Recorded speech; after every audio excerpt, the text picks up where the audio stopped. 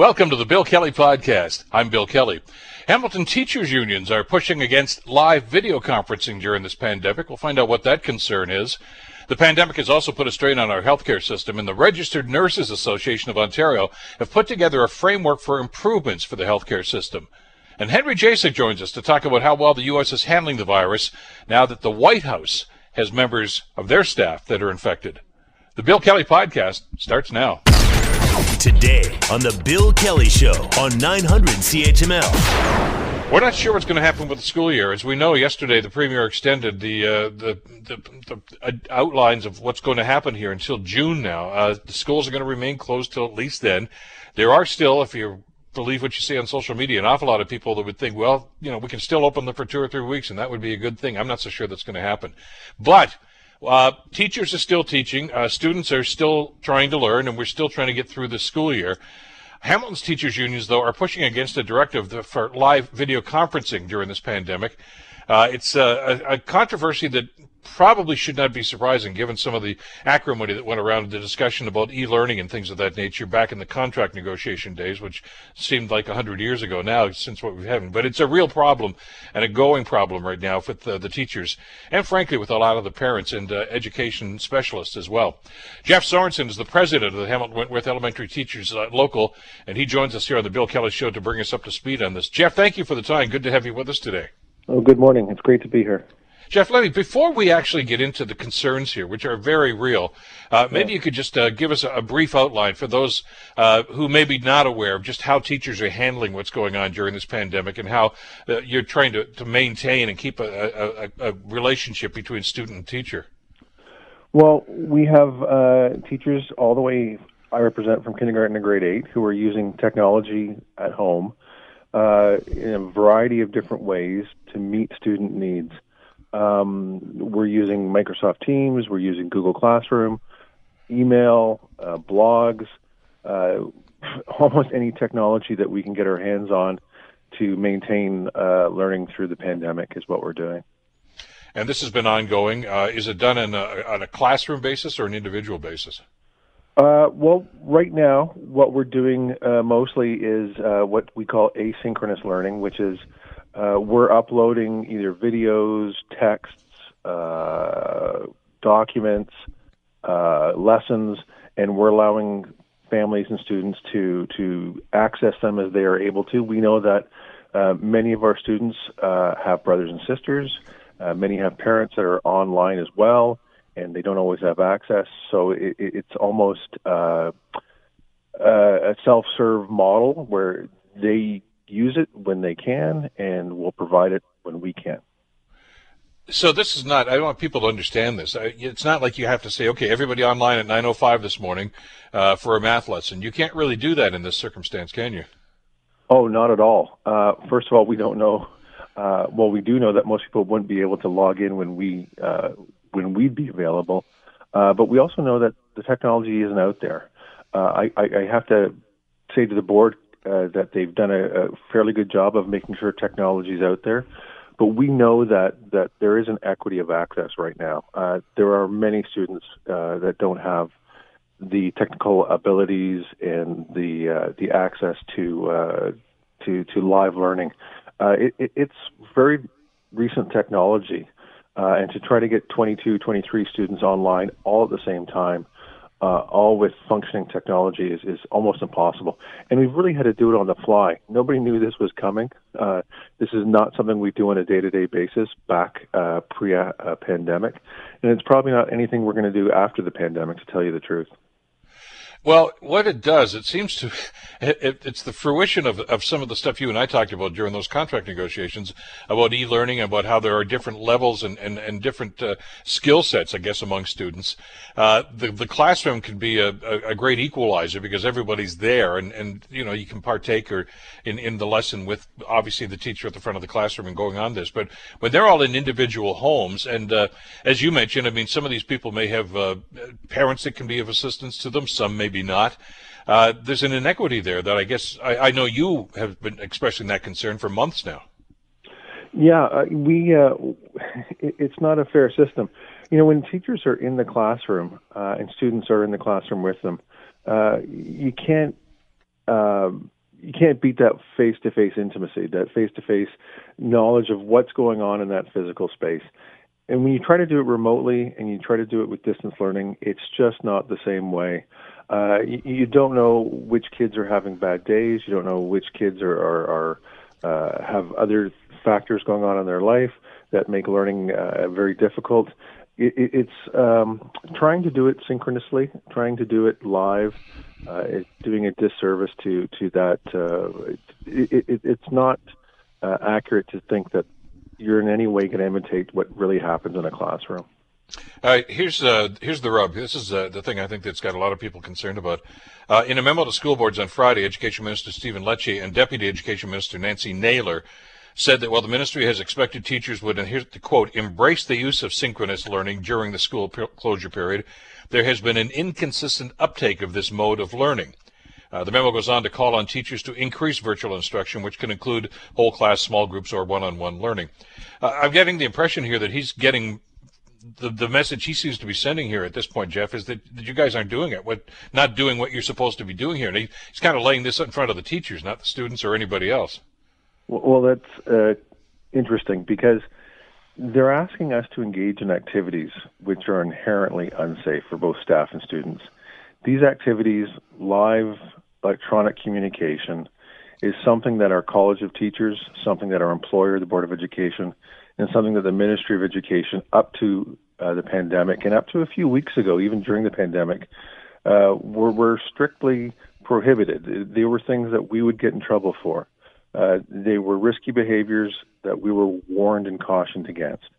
I assume that those same activities come the fall, if we're back in school in the fall or if in June, I'm assuming that those activities will again be seen as something that we should not be engaging in. You know, that normalizing adult-student communication outside of a controlled environment. So the fact that we're cautious, the fact that our members and our teachers are saying, wait a second, what does this really mean? Are there safety precautions in place? Has this been thought through? This is just being professional. And again, something that up until a few weeks ago, the very people who are telling us that we're not embracing it would have told us, don't you dare embrace it. So it's not fair. We are going to do it if we find that it's going to be safe, if it's something that we can say to parents and families and students, this is going to be fair and this is going to be safe. If our employers can guarantee that, I don't think that there's going to be an issue that we could embrace it going into the future. Well, I mean, I understand there's a policy on the records right now that says that no one can take screenshots or use any other device to record classroom activities without asking first. But how are you going to know they're doing it until it's too late? Well, exactly. Electronic bullying, cyberbullying, we know is a huge issue, and this is just opening up that Pandora's box again. We have, again, comparing it to bricks and mortar classrooms, if I'm standing in front of the class, I know exactly who's in the room. I know who's listening. I know what's going on. When we do it virtually, I have no idea who's on the other end of the line. I don't know who else is listening beside the student. I don't know what's being revealed about one student to another student. Like I said, it's inherently risky. It's inherently dangerous. And no one seems to know how to keep people safe. And I don't think it's unreasonable to ask our employer, our ministry, to say, if you can guarantee safety, not only of staff, but of students as well and their families, and if you can guarantee privacy, we're all for teaching. We want to teach. We didn't want the pandemic. We'd rather be teaching. That's what we do. It's what we'd love to do. So it's not something that we're just categorically saying no to. It's something that we're saying, give us credit. We're professionals. We have good judgment. We've listened to you in the past.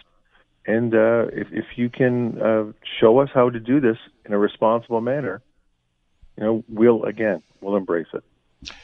But the fact that there's a policy in place, Jeff, that says don't do this, seems to indicate to me that they've already done an assessment as to whether or not this can be done safely, and they said, no, it can't, so just don't do it. Now, all of a sudden, they're saying, yeah, well, forget that. Just go ahead and do this, because it seems to be the only avenue we can think of right now. Yeah, the only avenue they can think of, and really an unproven avenue. So far, I've never seen any evidence of that asynchronous learning is any worse at getting students engaged and educating students. I don't know what the payoff is here. I can imagine that we'd all love that face-to-face interaction that we get in a classroom prior and post that pandemic. But I don't think that's going to happen virtually. It's unfortunate, but I don't see that it's going to get more students engaged. It's not going to increase learning, or at least we've seen no proof that it's going to increase learning. So why would you take that step for something that you can't guarantee is going to actually have a payoff? Is there any dialogue at all between the ministry and the teachers on this? I know that our provincial organization, ETFO, is talking to the ministry every week, and this is one of the big issues. We're talking to our board every week, almost daily, on this issue. And so we're hoping that either it can be made safe and made fair and equitable, or we see a different direction coming from those bodies. I'm told the Hamilton Board of Education is going to be sending a letter out to families next week, I guess, which sets out the board's guidelines for privacy and security in the virtual classroom setting, among other things. In other words, it's reiterating the policy that's already on the books that families or some of the students may or may not even be aware of. But there's no guarantee that they're going to follow those guidelines, is there? Absolutely none. I mean, and as you say, it could be somebody else. I mean, when you're out there, it's out there. You don't know who's watching and who's listening and what they want to do with it. Well, exactly. So far we've not talked about third parties, and we know that technology gets hacked all the time. We don't know who's going to be in our virtual classroom, not only in the students' homes, but in third-party homes. We don't know who's listening, who's recording, who's editing, who's mailing out again. It's just something that hasn't been thought through. I appreciate the intent. The intent is to improve education. I'm all for that. But as these bodies themselves, again, for years they've told us, don't do this, don't do this, don't do this. And the change, I know we're in unprecedented times. I know it's a pandemic. That doesn't mean we should engage in risky behavior. The security concern is real, and I'm glad you're underscoring that, because we've seen the negative effects of people that will take something like this from social media or from the internet or from anything else and do their own editing on it, and of course re-release it, and then it's out there, it goes viral, and God knows what they're going to put out there. And we've seen character assassination of politicians, of public figures, all sorts of stuff, and there's a concern about that. But this is kind of a two-pronged thing, because the other thing I'm getting from you, though, Jeff, is there's a basic concern here about the level of education these students are getting, because this, again, here we go. This sounds eerily similar to a conversation you and I had back in the months earlier to this, when they were still trying to negotiate contracts.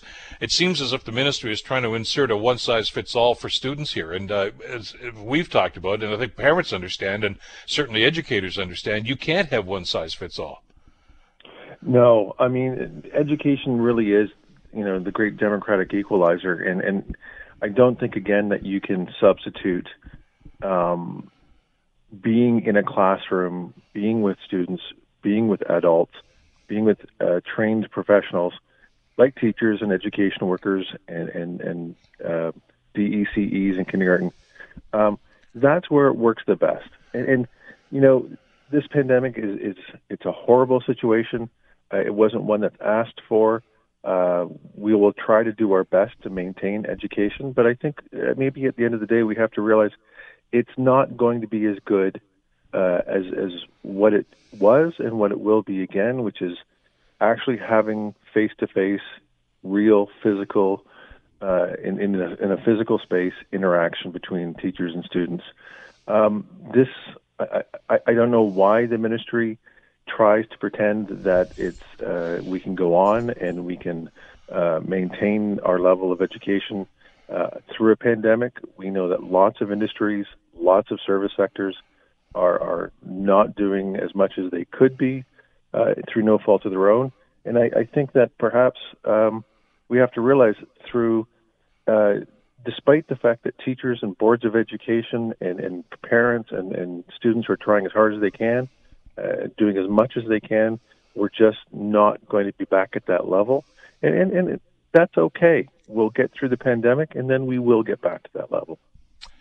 Well, we'll see how the ministry responds. I know an awful lot of people are upset about this, and I have started to weigh in on this, and I'd like to think that the government's going to be listening this time around. Jeff, we'll stay in touch on this. Thanks so much for the time today. I really appreciate it, and continued good luck. He's hoping that there's a light at the end of the tunnel here for all of us. I appreciate that, Bill. You too. Take care. Stay safe. Jeff Sorensen, president of the Hamilton-Wentworth Elementary Teachers Association. You're listening to the Bill Kelly Show podcast on 900 CHML. Even when we do start to get back to, I hate to use the term normal because this isn't going to be normal, there are going to have to be some changes made. I mean, things are different now, and I don't know if they're ever going to be the same as they were 7-8 months ago. And that includes the delivery of health care. The pandemic has put a real strain on our healthcare system, of course. Well, the Registered Nurses Association of Ontario has put together a framework to be released actually officially in about 25 minutes. They'll have a media conference about this, but I want to get a sneak peek on this. And to that end, we've invited Doris Greenspun, who's the CEO for the Registered Nurses Association of Ontario, to the Bill Kelly Show here on CHML to give us a sneak peek as to what's going on. Doris, thank you for the time. Glad you could join us here today. Thank you very much, Bill. And I need to start where you ended on saying things will not be as they were. Well, I'm not sure they were as good as we think. I don't think so either. Of the COVID-19 and how many precious lives in nursing homes. Just one example of the many that, it's devastating what happened in nursing homes, right? So we have an opportunity to make things better, actually. Well, as we've talked about in the past, people tend not to even think about health care and frontline workers like in long-term care facilities or nurses in ERs or any other department until somebody they know or they themselves are involved in the situation. And if COVID's done anything, it's shone the spotlight on this for an awful lot of people. And as you said, there's a lot that needs to be fixed here. And I'm hoping that this is a discussion that's going to carry on, Doris, well past this pandemic about a better delivery of healthcare system and more tools and support for healthcare workers. And a recalibrating, Bill, a recalibrating. Yeah. We are completely reliant on only hospital care, right? How many people stay without primary care now during the pandemic? How many people couldn't let their nurses come inside the house because the nurse couldn't get PPE? How many people in nursing homes suffer terrible consequences and lost their lives? So we need a total recalibrating, and now is the time. You know, the government started before COVID, as you know, with Ontario Health Teams, and we were and continue to be very supportive. Now we need to recalibrate Ontario Health Teams to be what they need to be for all Ontarians at all times, including a better response to the next wave of COVID, which we likely may have, right? Well, it's inevitable. I mean, let me ask you how your association is looking at this, Doris. We hear our medical experts, both here and in the United States, talking about a second wave, but it might be or it could be. The more I hear from doctors and the more I talk on this program, Doris, I'm getting the sense that it's going to happen. Whether you like it or not, it's going to happen. It's just a matter of how severe it's going to be. Exactly. How severe and how local, right? It will be a cluster likely, but still, we cannot all the time put the whole health system, on hold for people that have things other than COVID. And we need to attend to them too, and that's where you need a much, much, much stronger community care and much more anchored in primary care. And as you know, that our report title is Enhancing Community Care for Ontarians. Yeah. Of course, I cannot divulge now the 13 recommendations, 9 of which are system recommendations and 4 transition recommendations to get us from here to there. For that, you need to wait till 10 a.m., but I think that government will take this to push forward, and we are ready to work with all the stakeholders. We need to do it urgently. We can't wait. We have waited too long. Are you confident they're going to listen? Because, Doris, this is not the first time these discussions have been put forward about better home care, for instance, about better staffing at long-term care facilities, about staffing within the hospitals. I mean, as bad as it is with COVID, there's going to be a real run on doctors and nurses once we get back up to speed, because there's a backlog of surgeries that have been canceled that are going to have to go forward at some point. There's going to be great pressure on hospital beds, which is going to be great pressure on nurses once again. So let me tell you one piece of bright news, given Good, that yeah. today is 200 years of Florence Nightingale's birthday. Yes, That's it why is. We are releasing the report today and shining the light on Florence forward, that we have heard from so many people, Bill, that they want to become nurses now, even more than before. Always we have a lot, even more now. So if you think people got scared to become an RN, no, more won't. So now we need to have a system where they can work in all sectors in the way they need, and you will hear more at 10. Well, it's gratifying, isn't it? I mean, we used to refer to nurses as the unsung heroes in the healthcare system.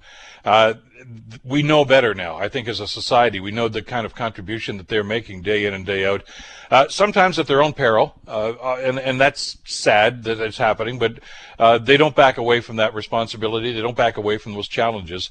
And I think a lot of people have a much different opinion of nurses and frontline workers than they did 6 months ago.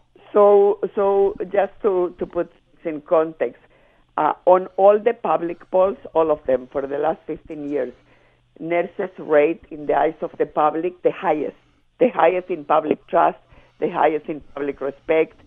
I think what people now realize in this country and in any other, quite frankly, is that you cannot have a health system without nurses. Not just a health care system, a health system.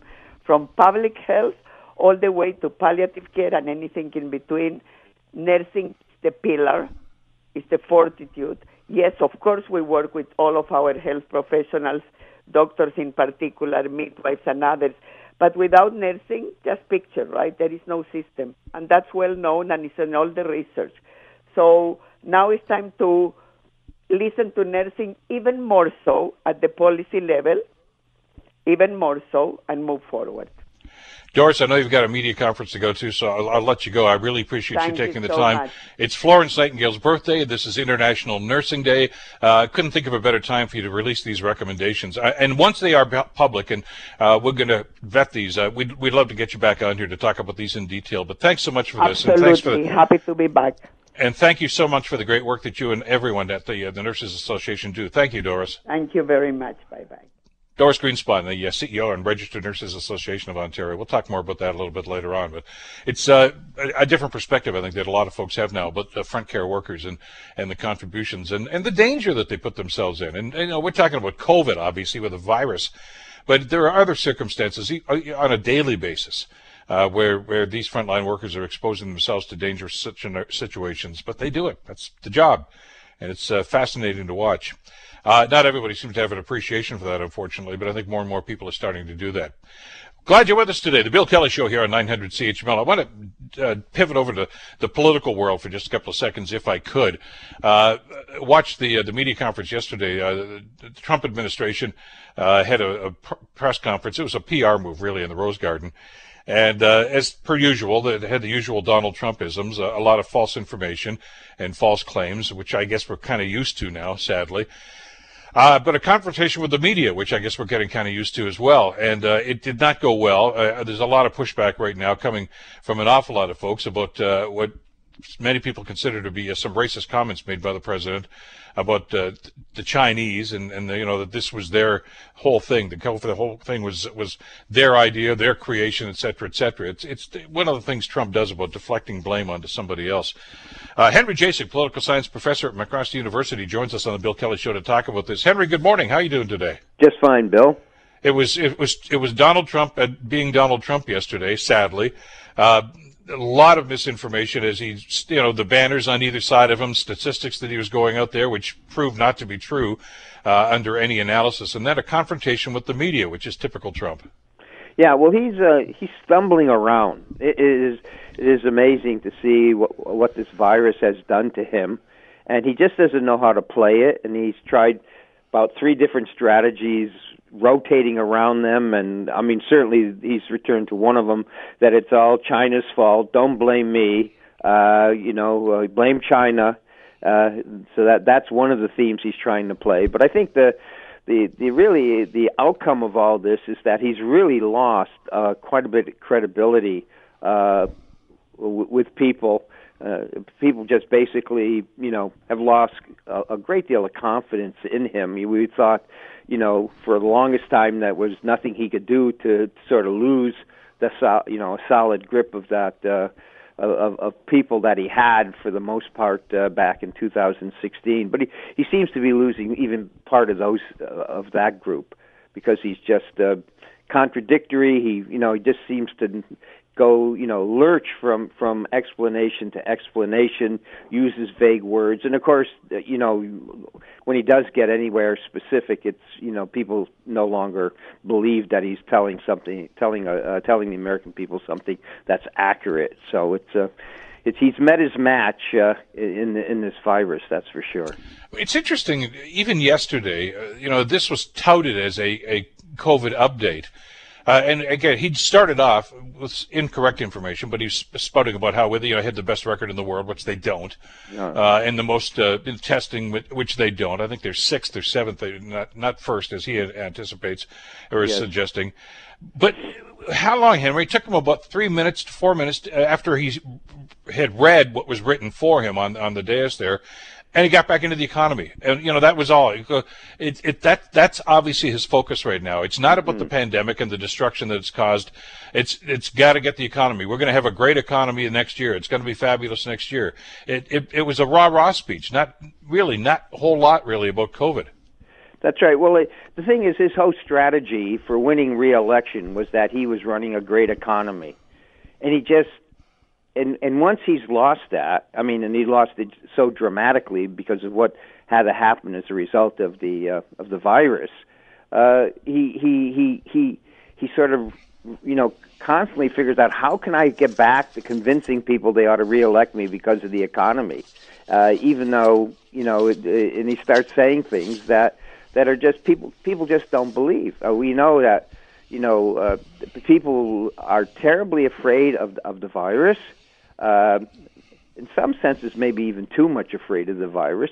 But we know, in the United States, over 2/3 of the population believe that the states are opening too soon, because that's manifests the fear there and the opening up, and they're not as concerned with the economy, at least for the large part of the American public, as he is, and the demonstrators that you see here and there in different places, they essentially, the American people basically believe that the economy will only come back if they feel safe again, and not only safe with the not getting the virus, but also safe that they will have some sort of income coming in over the intermediate haul over the next 3 to 5 years that they can count on. And they keep hearing, we're going to have second and third waves, and so people are worried about that.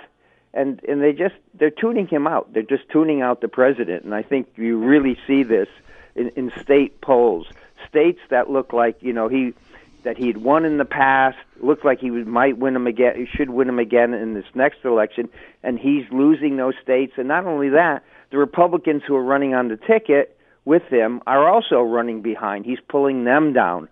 So there's a real sense of panic that he has and the people have in the White House, and they just don't know what to do, and he doesn't know what to do.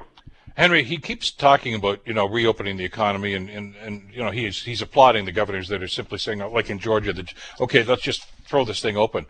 Dr. Fauci and others have said, look, there is going to be a second wave, and how severe it's going to be really depends on how we react. And even again, as yesterday, Fauci wasn't invited to the thing at the Rose Garden, but he did make a public statement yesterday, and he's going to be appearing before a Senate committee, I guess, later this week. Mm-hmm. And he basically said it's going to happen, and if we're just going to throw caution to the wind, like a lot of people are suggesting they're going to do here, it's going to be worse than what we've gone through already. Trump, does he really think that when he throws the switch and say open the doors, that everything is going to just fall back into where it was before? That people are going to flock to restaurants and start buying things and big ticket items? Because I don't get that. The people I've talked to and the public opinion polls that you've just alluded to seem to indicate just the opposite.